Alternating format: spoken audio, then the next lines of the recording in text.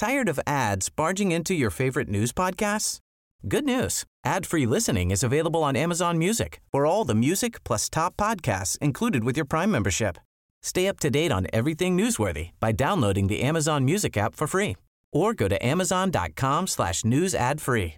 That's amazon.com/news ad free to catch up on the latest episodes without the ads. Shares for Beginners.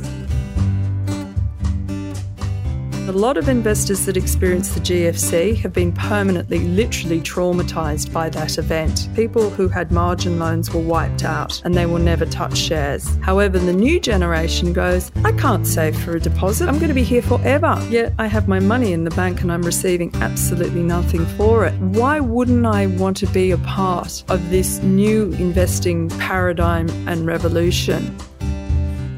G'day and welcome back to Shares for Beginners. I'm Phil Muscatello. There's a certain simplicity to owning shares. It's not like the commitment required to buy a property. You can buy tiny bits of the largest companies in the world across a vast range of industries. All you need is a broking account and a will to learn. My guest today is Danielle Akuye, who has written a couple of fantastic books called Shareplicity and Shareplicity 2. Hello, Danny. Oh, thank you, Phil. Lovely to chat with you. Oh, lovely to meet you finally. I've been stalking you on Twitter for years. Oh, well, hopefully I didn't say anything too bad. No, it's all good. Danielle, you pursued a successful career in international equities, stockbroking and wealth management for 15 years. You trained and worked as an Australian equities analyst in Sydney, and in 1990 you moved to London, where you were employed as a director in senior positions at some of the world's preeminent financial firms. How was London in the city in the 90s? Must have been a fun place. It was amazing. It was seriously good fun, particularly at Barings, where I spread my wings and went on to do emerging markets. So that was an incredible journey because it was a bull market at the time, like we're seeing in equities here in the US and Australia. And overseas institutions, large pension funds, unit trusts could not get enough of emerging markets. So we were very spoilt up until the Asian currency crisis. So what sort of work were you doing there? What was the role? Basically, I transitioned from being an equities analyst to institutional sales, and I moved from Australia to do smaller emerging markets and then global emerging markets. And basically, we would be the interface between the research departments and the clients in terms of advising senior clients on what stocks to hold, what sectors to hold, what country allocations for their emerging market portfolios. So presumably you've got some experience in this space. Emerging markets? Yes, I don't touch them. Okay. So then you retired to have a son and become a full-time investor on your own behalf. That must have been a big decision to leave a well-paying job. Yes, it was. Life is a journey and it has many twists and turns. I did make that decision when I moved home from the UK. When I got divorced, I actually decided not to go back into the industry. Personal decision, so I could actually be full-time to raise my son because it's such a demanding job. And over a period of about 7 years, I tried a whole lot of different other fund managers, basically stockbrokers like I was. They're renowned for being very poor managers of their own money or other people's money. So a lot of us were always not predisposed towards managing our money. But by the time I had kind of cut my teeth on a few different fund manager options and decided I could lose my own money with little cost, I decided to take control, which is basically what I did at the start of the GFC. And I've been managing my money ever since. So that's really interesting that you say that stockbrokers aren't very good at managing their own money. Was it like the plumbers who don't have good plumbing at home, or the sound engineers with crappy loudspeakers? So stockbrokers are very good at advising people on what to do, but sometimes for some reason they're not always that great at managing their own risk and managing their own money. But I have learned over time how my risk tolerance works, what I like to invest in, and I'm far too headstrong now for anyone to advise me. It wouldn't be a good idea. Are you a bit of a rev head? You seem to like your car analogies. Tell us about those. When I started writing the first book, the hardest thing for any author is to start the first chapter because you have one chance of engaging a reader. And a lot of books on share investing are very dry, are very bland, are very numerical, are very about the analytical process of fundamental analysis or technical analysis. And for many, many years, I had been engaging in shares about the culture of companies. Companies are ecosystems of people, and they all tend to vary substantially. So when I was sitting watching Ford versus Ferrari, which I happen to adore as a film, the first chapter of the book started to write itself in my head. And the reason is that here I was presented on screen with two very, very different corporate cultures, with two very different outcomes of what they were trying to achieve. And I felt it was a great way to explain to new investors or existing investors that culture, quality of a company, are incredibly important, but because they're sometimes deemed as qualitative analysis, not quantitative analysis, a lot of people find it very hard to understand. So that was the premise for the first chapter of Shareplicity, A Simple Approach to Share Investing. And so with the second book, you continued with the car analogy as well. Yes, again, I started with a transformational company, Tesla, that I believe is changing the world. It's furiously contested on Twitter whether or not this is a well-understood company or not a well-understood company.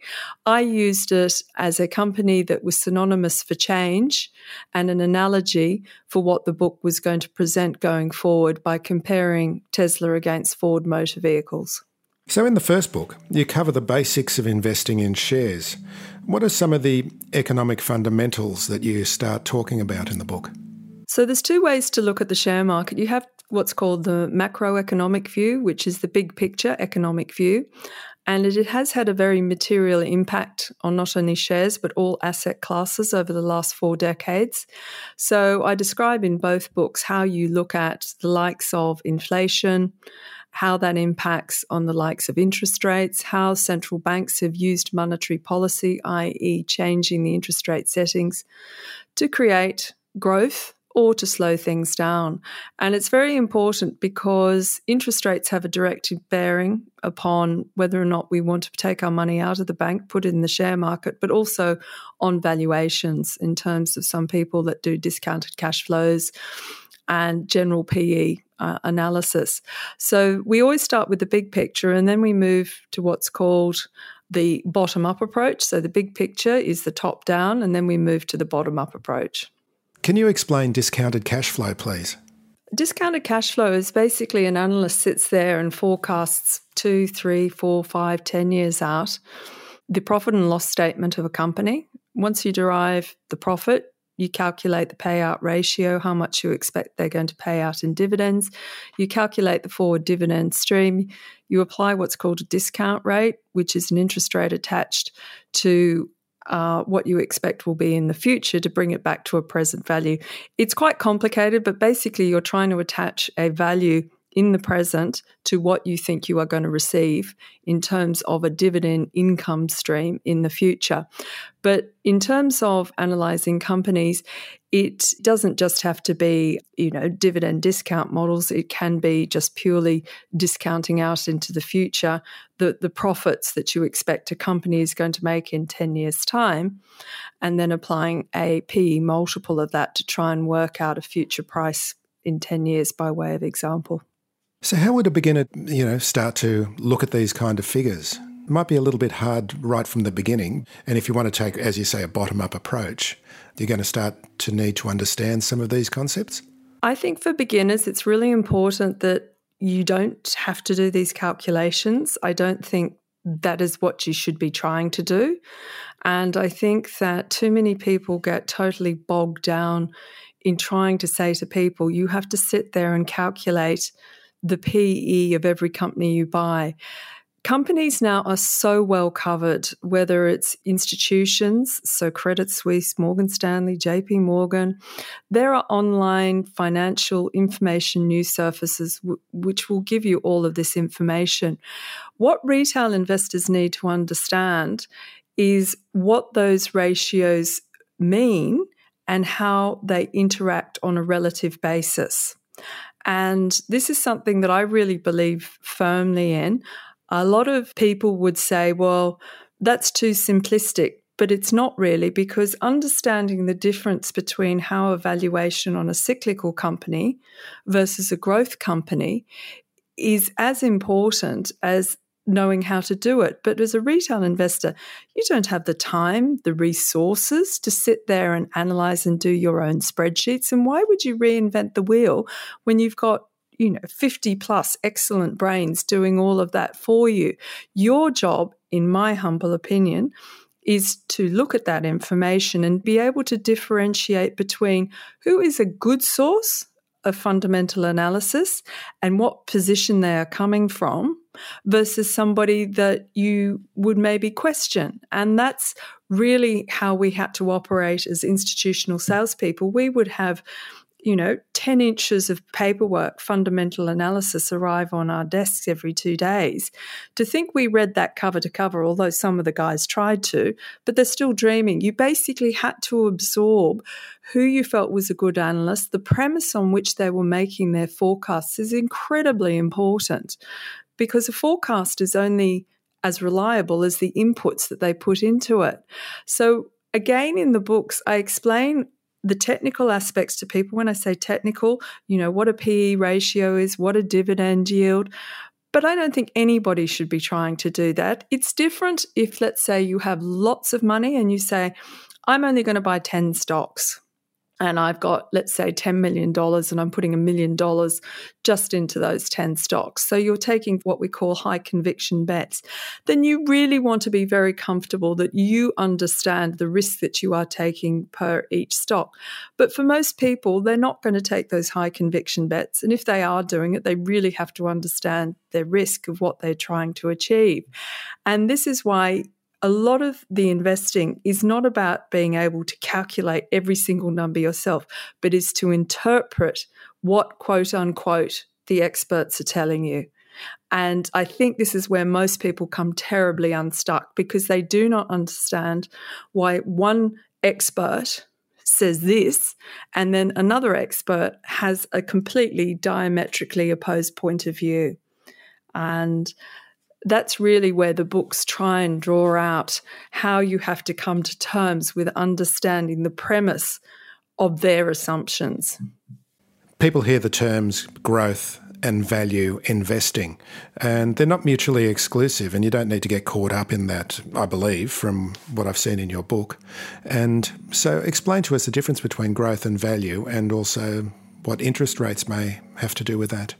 Absolutely. So typically value shares are what we call cheaper, which means they're on lower price to earnings multiples. They typically are cyclical shares, so more traditional, sometimes old economy stocks. So you're talking the banks, the materials companies here in Australia. They could also be overseas, the likes of a Procter & Gamble. And the thing about those shares is that there are investors that always want to buy everything cheaply being on a very low price to earnings valuation. On the contrasting side, you have growth/technology companies, which have a completely different business model. And that business model is that they are investing heavily to grow for the future. And Amazon is the classic case that is always trotted out. Amazon would not declare any earnings because they were reinvesting to build another $1 billion storage facility. So the point with those growth companies is that their earnings are very forward-looking. They're not 6 months, 12 months out. So applying a PE multiple to something that makes no earnings makes no sense. But for you as the retail investor, again, if you're listening to a fund manager, because there's a lot of information that comes to Australian investors now from fund managers, those experts, you need to understand when you are listening to one that they will be a value investor and they will push really, really hard to buy this stock that's really cheap and it's been underperforming for a long while. And that's absolutely fine as long as you realize that they are never going to tell you to buy an Afterpay, to buy a Amazon, or to buy a Xero, for example, because it just will always be too expensive. And the argument is because interest rates have been trending down for the last 40 years is that interest rates, the lower they are, the more they support investing for growth, as in growth companies. And only this time round in this economic cycle have we been seeing a big switch back to value companies because we had such a sharp, short, severe recession that those companies have bounced back very strongly. But don't get too, as you say, mixed up between value and growth. It's more important that the business model that you're buying into you understand, and whether the relative valuation of that company is at the higher or the lower end of where that type of company should trade. Introducing Wondersuite from Bluehost.com. Website creation is hard. But now with Bluehost, you can answer a few simple questions about your business and get a unique WordPress website or store right away. From there, you can customize your design, colors, and content. And Bluehost automatically helps you get found in search engines like Google and Bing. From step-by-step guidance to suggested plugins, Bluehost makes WordPress wonderful for everyone. Go to bluehost.com/wondersuite.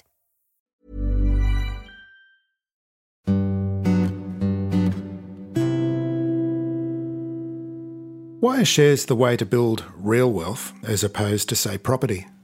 I don't think it's an either or. I think that because property has become very expensive across the globe for owner-occupiers, people are looking to shares, and you've had this incredible confluence of events that has occurred as a result of the pandemic. So suddenly people are locked at home, they're working from home, they receive stimulus payments, stock markets crash, and there are all these low-cost trading platforms. It was the retail investors that led the markets out of the malaise of the March 2020 crash. And I think that a lot of investors that experienced the GFC have been permanently, literally traumatized by that event. People who had margin loans were wiped out and they will never touch shares. However, the new generation goes, I can't save for a deposit. I'm going to be here forever. Yet I have my money in the bank and I'm receiving absolutely nothing for it.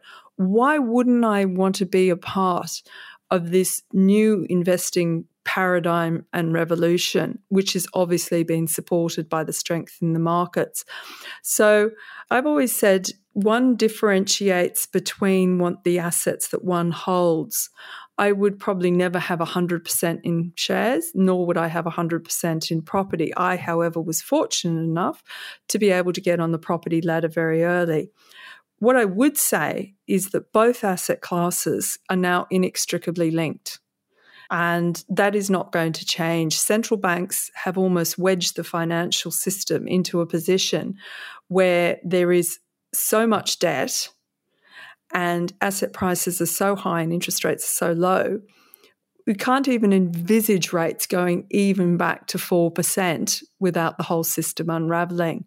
And I think that's a really interesting topic, not for today, but how do we actually take the financial system forward? But I think for most people at the moment, buying great quality shares that are operating in what I call secular growth markets, these mega trends that are existing, you are trying to buy what was an Amazon 20 years ago or even 10 years ago, and you literally just ride the growth that that company can produce. Why do blokes like stock tips? Is it fear of doing hard work?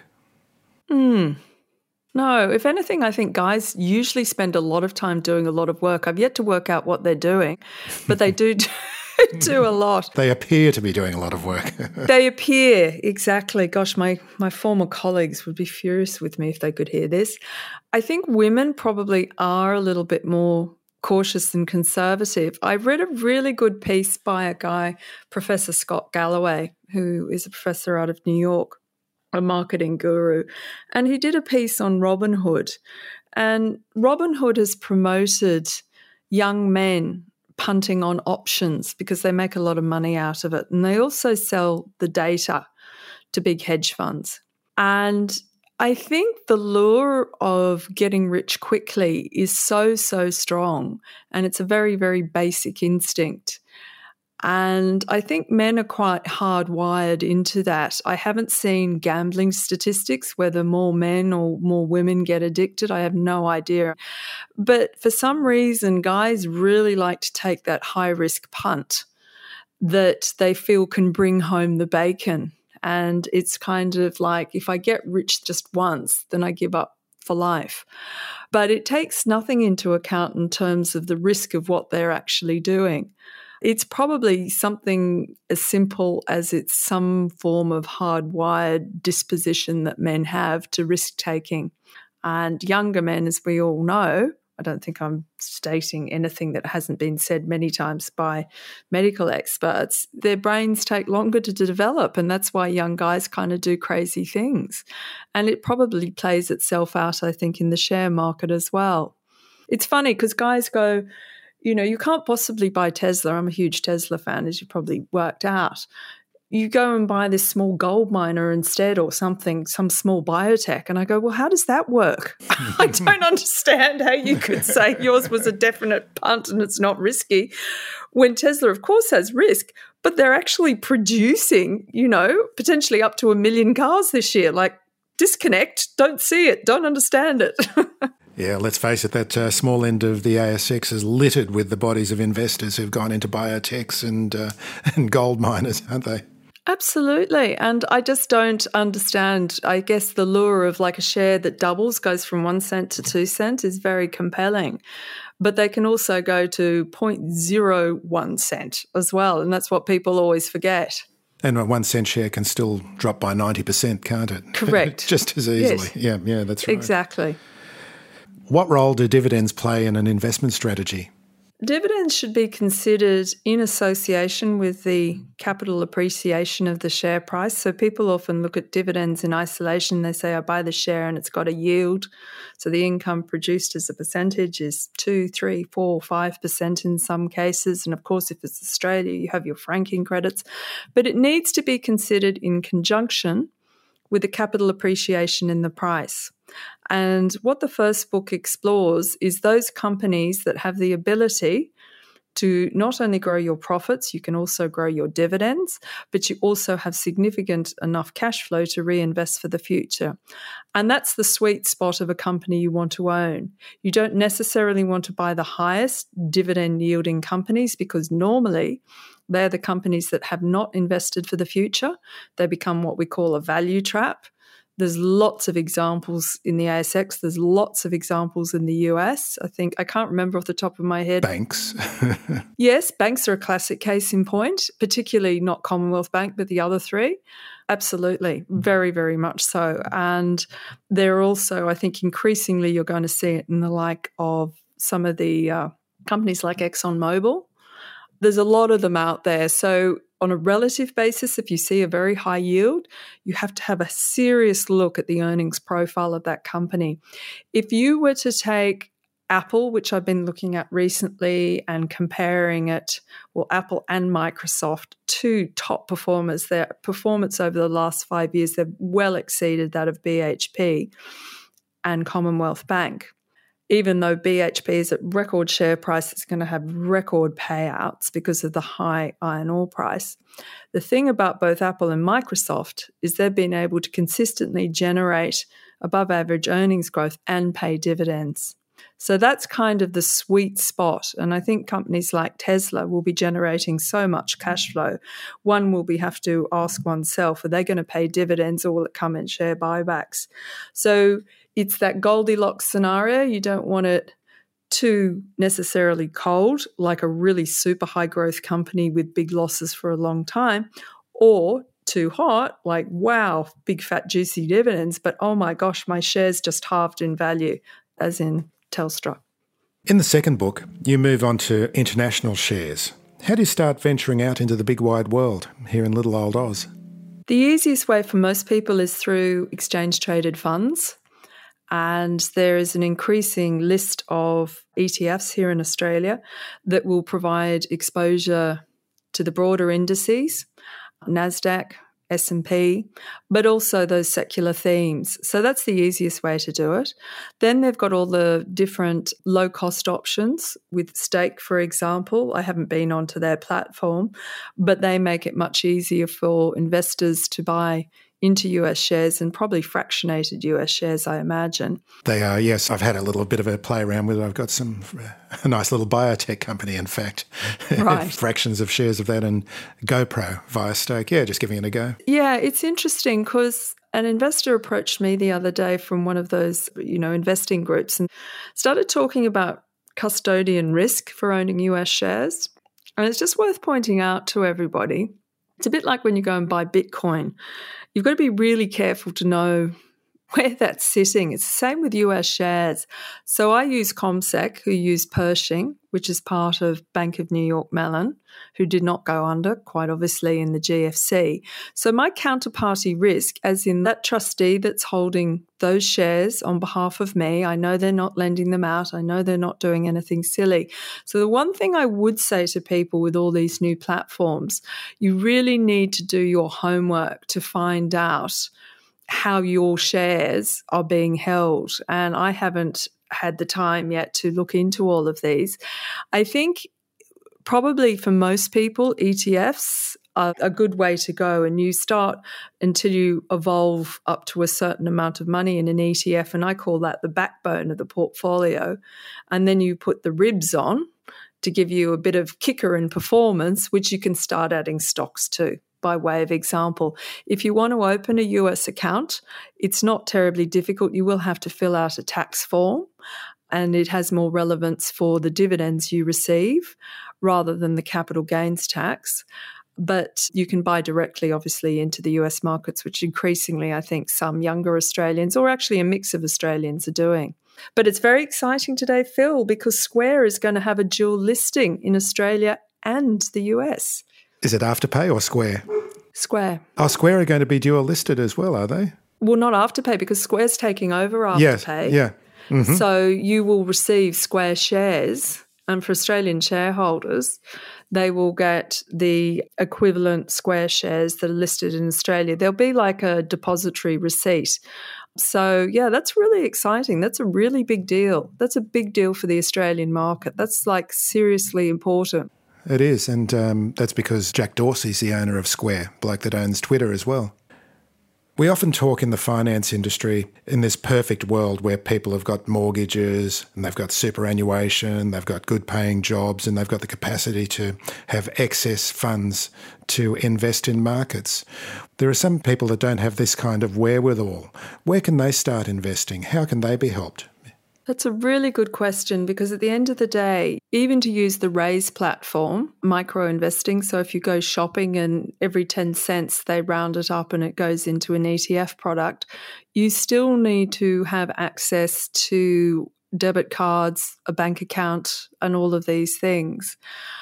And there are obviously large chunks of the population that really, really struggle. I don't have the answers to that. I do think, though, that technology has really opened everything up substantially. So I saw an ad that Square has done in the US through your Square payment system, or actually it's their Cash App that they have.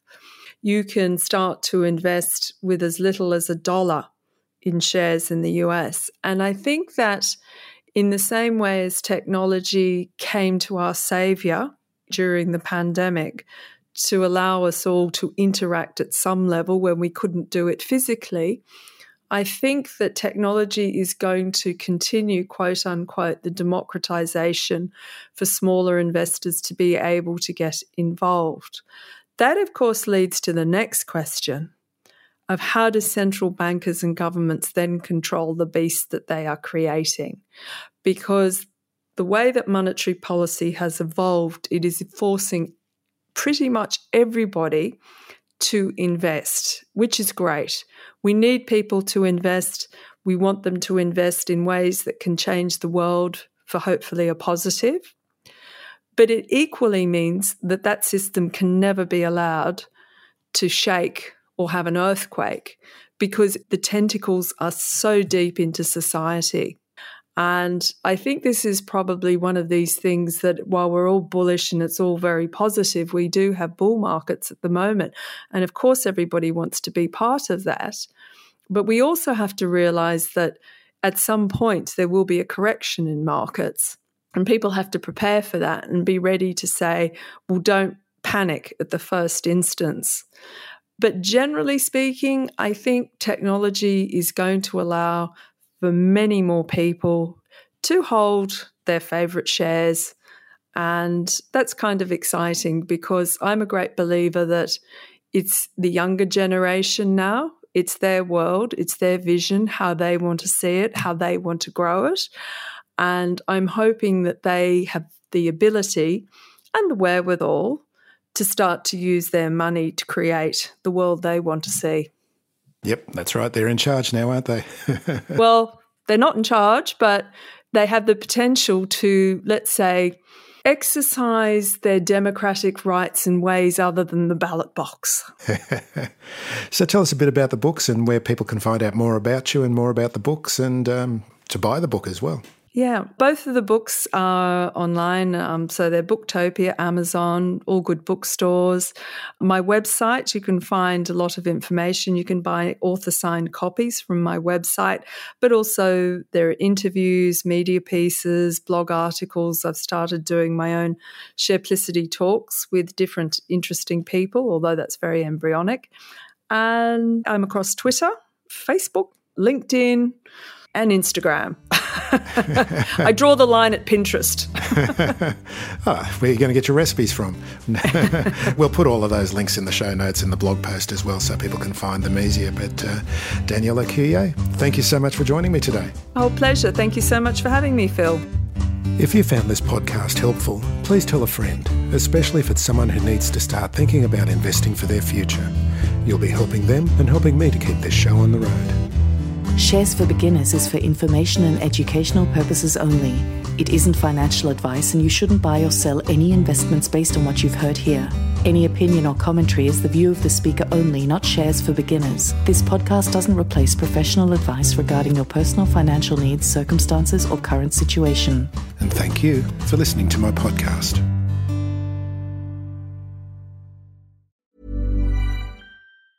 Tired of ads barging into your favorite news podcasts? Good news. Ad-free listening is available on Amazon Music for all the music plus top podcasts included with your Prime membership. Stay up to date on everything newsworthy by downloading the Amazon Music app for free or go to amazon.com/news ad free. That's amazon.com/news ad free to catch up on the latest episodes without the ads.